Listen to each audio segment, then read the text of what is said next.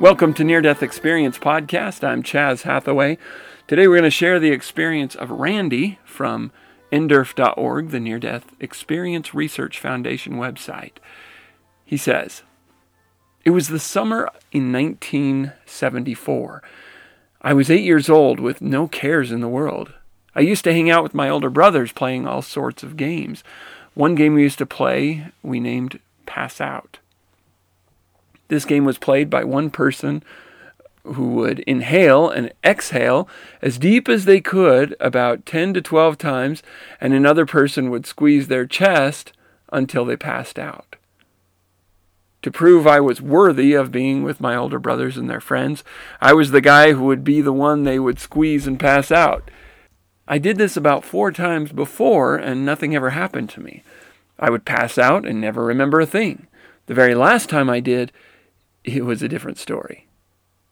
This last time I did this, we did it across the street from our house. I must have passed out as usual, but this time I floated out of my body, and here I was hovering about 10 feet above my 2 brothers and a friend. I remember them giggling and laughing at me, and I remember getting mad or angry that they were laughing at me, my body. At the time, I didn't even think that what was happening to me was odd or unusual. I just had this feeling of total love surrounding me, and I felt so good like never before. As I sat there, looking at my brothers, I started to go up a little higher until I was above the big tree, and soon I could see the top of our house. I then started to gradually start drifting across our neighborhood, and soon I was high enough to see the entire village, like I was flying in an airplane. As I approached the high school, which is the last building at the end of town, I started to shoot straight up into a white light. I was fine up to that point, but I started to think to myself that I might never come back, and I wanted to go home. As soon as I thought that thought, I heard a voice say, "You're not ready yet." Immediately after hearing that voice, I zoomed at what seemed like 1,000 miles an hour right back in my body and woke up with a big jolt. I mentioned what happened to me briefly to my mother, but she thought I was making up something at the time, and my brothers all laughed at me. I never mentioned it again until years later when I saw an episode of Unsolved Mysteries and said, "That happened to me."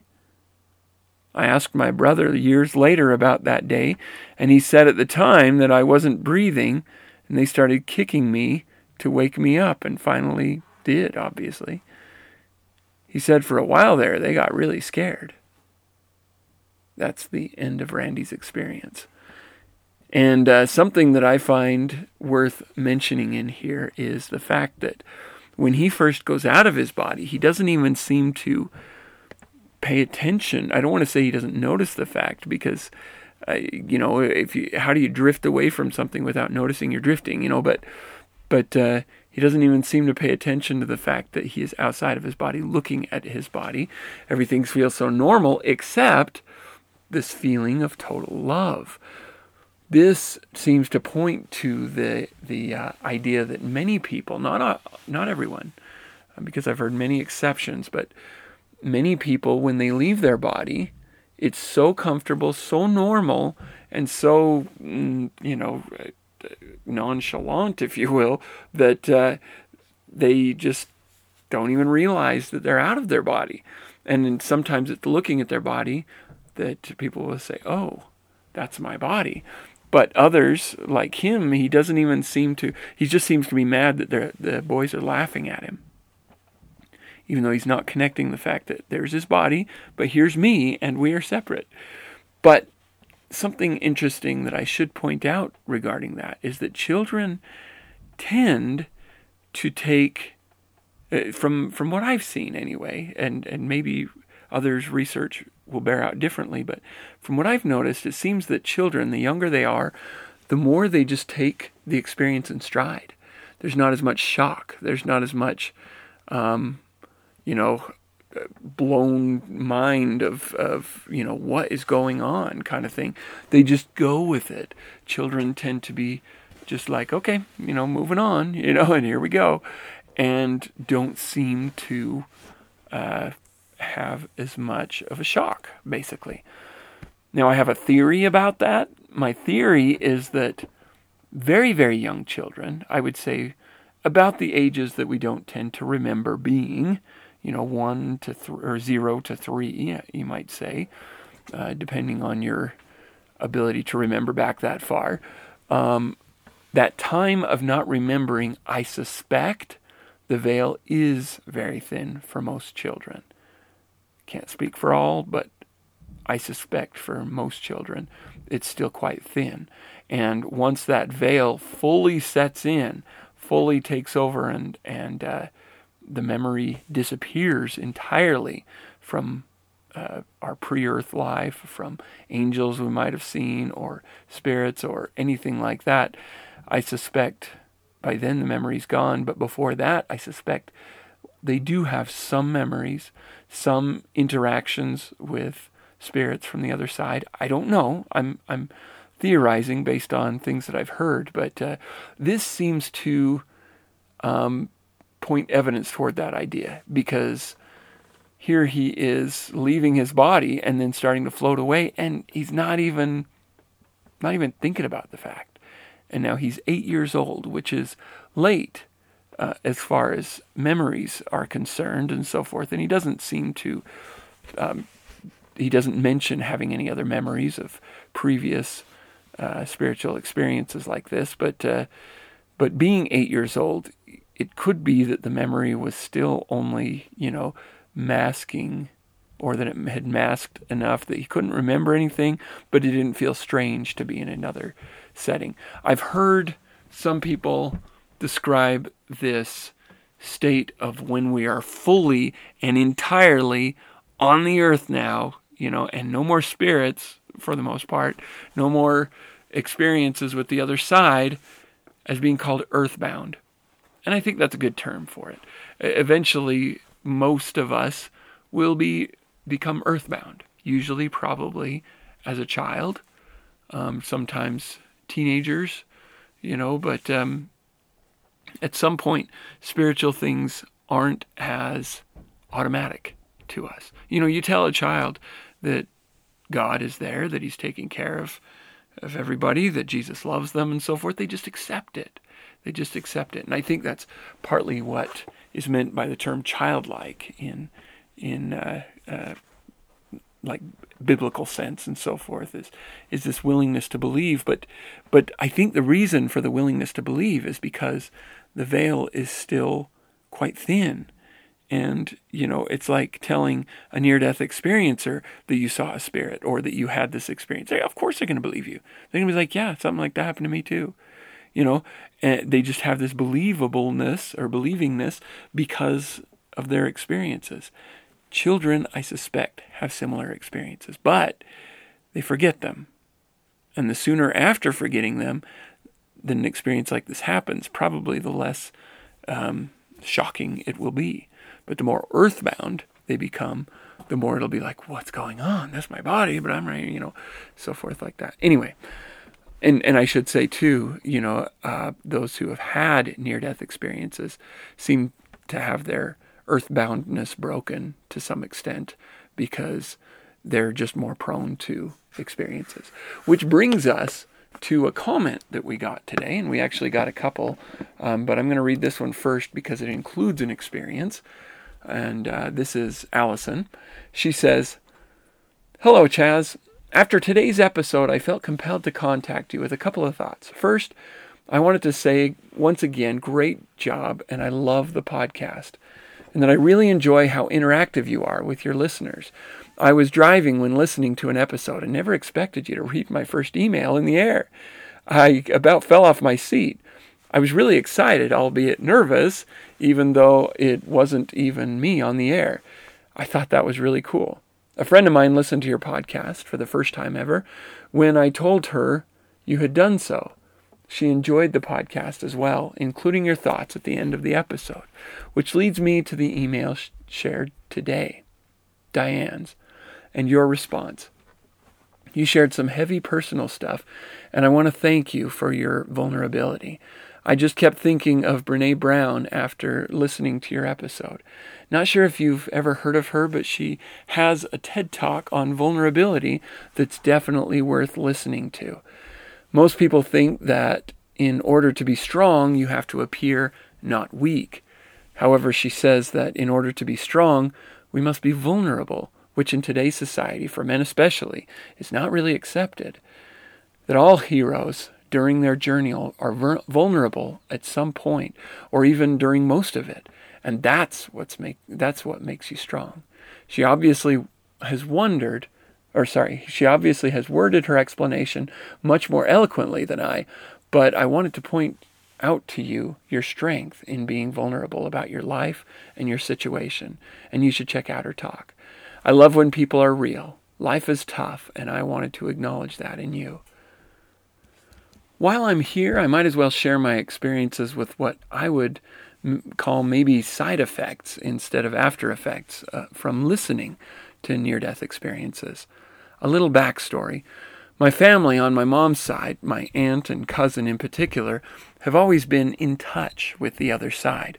They have always lived in haunted houses and such. I've never really experienced that. However, what I have experienced is mainly just with my mom. We have always had little instances where we both buy the same thing, or we text each other at the same time, kind of like we were on the same wavelength, if you will. It's always been something where we joke about how in sync we are. There have been a handful of things, synchronicities I'm calling them, that have happened, as well as 2 events of me knowing or seeing in my mind what was going to happen. I suppose before listening to all the near-death experiences, I would have just brushed them off as odd coincidences, whereas now I take them a little more seriously. The events haven't been anything altering or anything.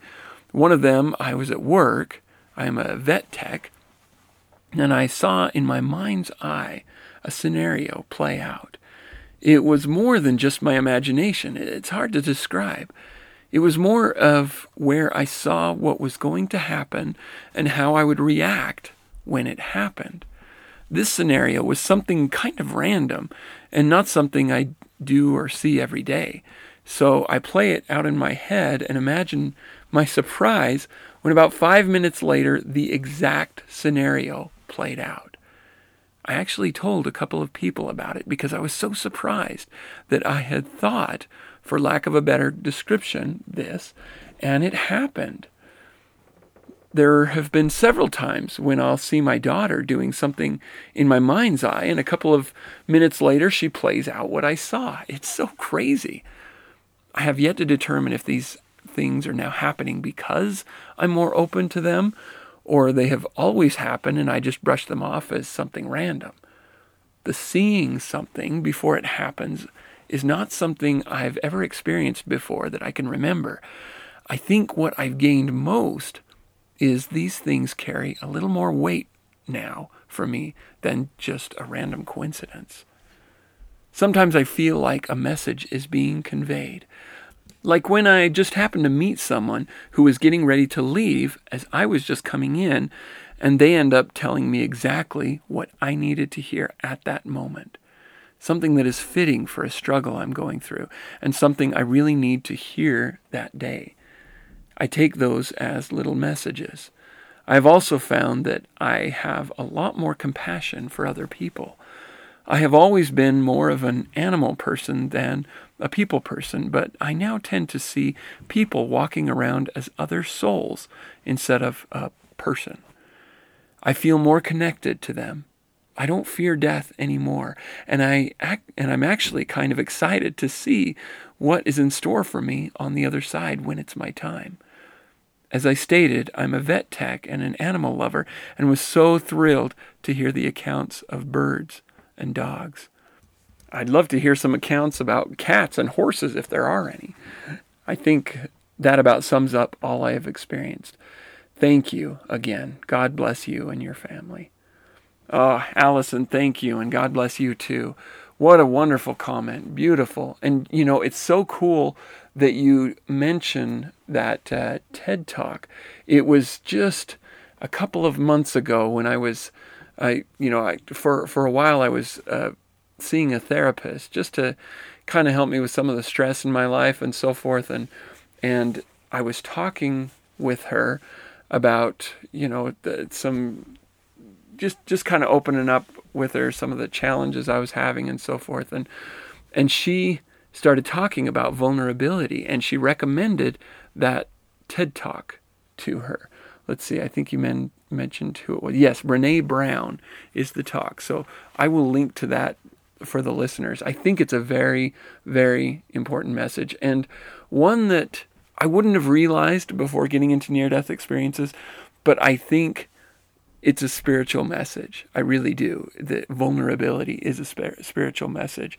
And it's kind of funny because just about a week later, I was teaching a class in Sunday school. Just somebody asked me to teach a Sunday school class, and I taught, and I felt pretty good about it. It wasn't, amazing or anything, and I didn't feel like I'd, humiliated myself or anything. It was a good lesson, I suppose. And when I got done, a friend called me in aside and kind of, he's a good friend, and I, very much respect him, but he kind of said, you need to be a little more confident and, be more authoritative, I guess, authority based, because you know what you're talking about and you've got really good message. So and basically what I heard from him is try not to be so vulnerable when you're teaching.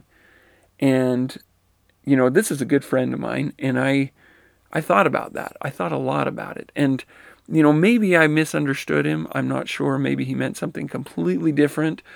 But I went home, I thought about it, I prayed about it, and I just kind of, I usually let things sit for a while before, thinking about what I'm going to do about it. But it was shortly, that lesson had been shortly after my visit with my therapist, who had talked about vulnerability, and then watching the talk that she recommended by Brene Brown, I thought, you know what? And the conclusion I came to was that I appreciate the words that he said, but I think I need to be even more vulnerable. And so, quite the opposite of the approach that he was encouraging, I decided I'm going to start being more vulnerable, just because opening up allows people to open up. And some people don't like it. And I understand that. And that could be one of the reasons that people don't like it when people are too vulnerable, because it tends to crack open their own vulnerabilities, and they don't like that. They're not ready for that. And I totally understand if you're not ready to open up a little bit more and be willing to not know things, and be willing to not have answers to things, and be willing to allow your imperfections and your faults to be known, and as well as just the things in your life that you would just rather not be so, kind of like some of the things that we talked about the other day. So I love that you brought that up, and I think it's a valuable lesson to everyone, is the power and importance of vulnerability. It's not weakness.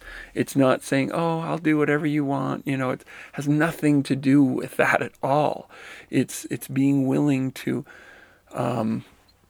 accept and embrace the parts of yourself that you can't control, aspects of your life that you can't control. Just, it's okay. And it's okay to talk about those things with people, especially people that you trust or that you feel close to. And you, as listeners, I feel close to you because you guys have reached out to me and been so complimentary and so helpful in with the podcast and with the messages we're talking about. And honestly, near-death experiences is a very vulnerable topic to me because it still feels new to me. I've been studying these things for years, but there's so much that I don't understand or don't know why it would be this way or how it would what does that mean for the rest of my life, or with what I'm doing with my life and so forth.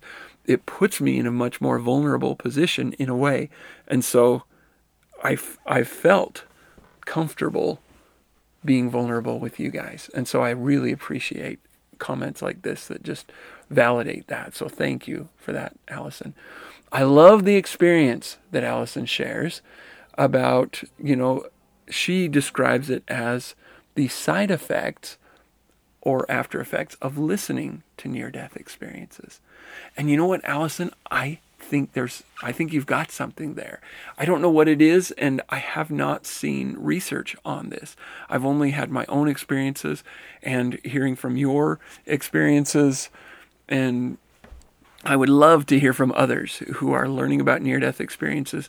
I would love to know if you're finding little after effects of near-death experiences. Also tell me if you've had close brushes with death or similar kinds of things in the past, in case that might have bumped you in this direction. I mean, I don't know of anything as a kid, and yet there's always the possibility that at birth there were things, I talked to my mom. She's very open about the things that went, that she went through with our birth. I mean, most that she says about when she was pregnant with me was that she was always thirsty. She just couldn't keep enough water down.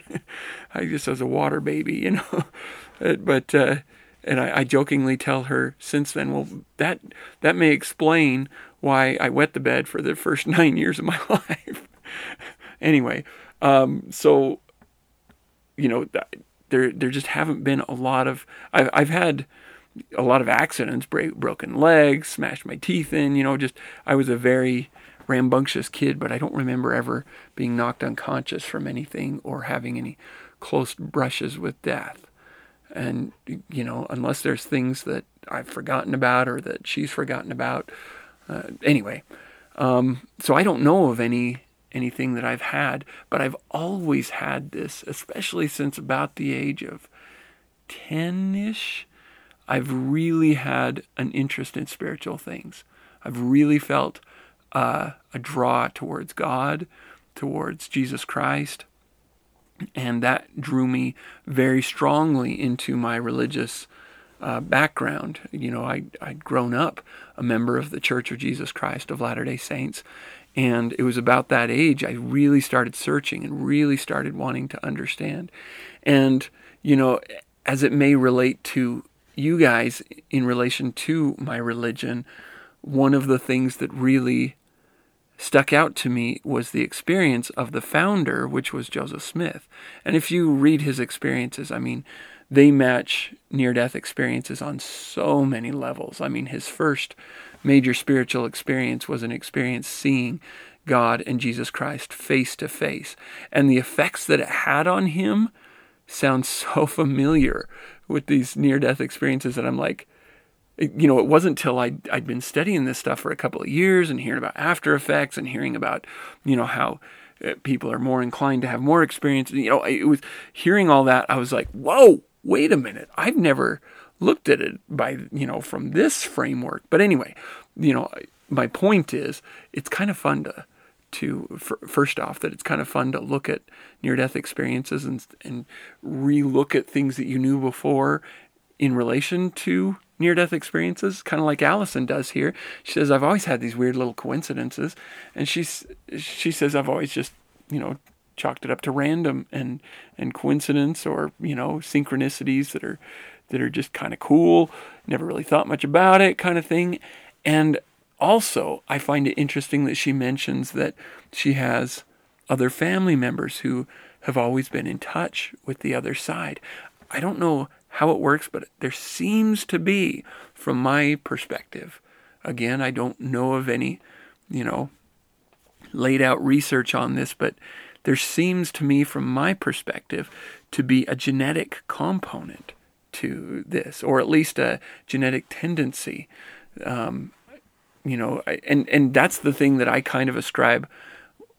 If there is anything, from my past, if you will, that could be something of an explanation for my own spiritual yearnings and interest is that my mom, my grandma, and my great-grandma, and probably many others, those are the only ones that come to mind immediately, have all had experiences that are very in line with the kinds of things we talk about on this podcast: near-death experiences, after effects, synchronicities, and so forth that are just so in line with this topic. So I find that very interesting. So I love this. So I did want to briefly mention that I have heard of accounts regarding horses and cats. Horses even more so probably, but cats as well, though I can't remember exactly where I'd heard them, where I saw them. So I'll have to poke around. That's kind of fun. I'm an animal guy too, and I was really excited when I heard from I believe it was Sharon Milliman in her experience. I can't remember for sure, or maybe it was Peggy Robinson. Anyway, about a little duck that she'd had, and I was like, yes, ducks.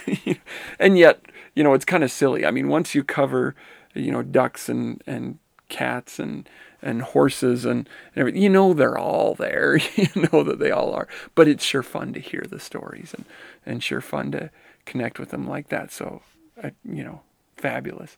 Also, we have a call-in. This is Delon again, making a comment on the music, and so I wanted to share that real quick. Hi, Jess. This is Delon. Hey, the last couple of podcasts on Barbara Bartholomew's and Anne Maria's, you had this music that you played in the background, suggested by one of your brothers, I guess Shane or Jake. But you wanted to know how people, what they thought of it, if they liked it or didn't or whatever. And to me, it makes it a little bit more spiritual, I think. So that part's good. But on the other hand, I found sometimes that I find my mind kind of concentrating on the music itself, the piano playing or whatever it is. Sometimes I do that when I listen to pretty music. So in that way, it was just a little bit distracting, I guess. I tried listening to Barbara's, the YouTube part without the music in it. And and then with it. And it don't make too much difference to me, I guess. And that may just be me. There may be others that, they really like it. But I thought I'd give you my thought on it. Tried to reply, on the podcast itself once. It just keeps always telling me that I'm expected to watch, So I forgot to mention on that too about the background music. I think you had it about the right volume. It wasn't, I've some shows now that I've seen background music. Sometimes I have it so loud that it's hard to, it's distracting and hard to understand what's being said. But that was just about right the way you've got it. But once again, like it says to me, it helps be a little bit more spiritual, but sometimes it's just a little distracting to me. But that's me. So anyway, hope that helps. Okay. Bye. Thank you, Delon. Thank you for calling, because I'm very glad to hear from you guys about how you liked the background music. And if you hear the podcast that, well, from my perspective, it was just released yesterday, but I think it was probably a week ago now from the time that this posts, you'll hear that the overwhelming response has been, the music's beautiful, but we'd prefer not, that's been kind of the consensus. So that's what we're going to go with, which I'm glad about, because I get more time to focus on making the podcast episodes and don't have to worry about going back and lining up the music and everything, because that did take a little extra time, which I was willing to do, but I'm really kind of relieved that I don't have to do that. Even though if you have other suggestions for the podcast, I'm anything that I can do to make the podcast better, I want to hear it. So if you would like to contact the podcast, either to make a comment, ask a question, or share your experience, you can do that by emailing near-death-experience-podcast@gmail.com. You can also call 970-NDE-CAST. We also do have a Facebook page, which I need to fix, because when I first set it up, I was able to get the episodes to post to Facebook, but then something happened and it just started posting to my profile page. And if you know me, I only post, once every couple of days or something. And so it just suddenly slammed my Facebook with the podcast episodes. And, if I posted, many times a day, that wouldn't be any big deal. But it was kind of like, well, that's, not what I'm trying to do with my Facebook profile. But, I'm happy to post sometimes with, especially with the interviews and things like that. I do post my Facebook profile, but so I disconnected it and haven't yet figured out how to get it to post only to the page and not to my profile page as well. So also we have a Twitter account, which is just NDE Cast, or it could be NDE Podcast. I better look that up. But if you would like to contribute to the podcast, you can become a monthly contributor by going to patreon.com/NDEcast. And regardless of whether you can do anything to support the podcast in that way, I'm just so glad you're here. I really am. This has felt to me like a bit of a lifeline. As I talked about previously, this has been a tough period for the past, couple of years or something. And this podcast has really, really lifted my spirits, simply because it's given me such a sense of purpose, because of the effect that it's having, and that your experiences that you're sharing, your comments, your interactions with the podcast have been having, it goes both ways. And the more your lives are touched, the more my life is touched, and hopefully the more others' lives are touched. So with that, thank you again, all of you, so much for listening.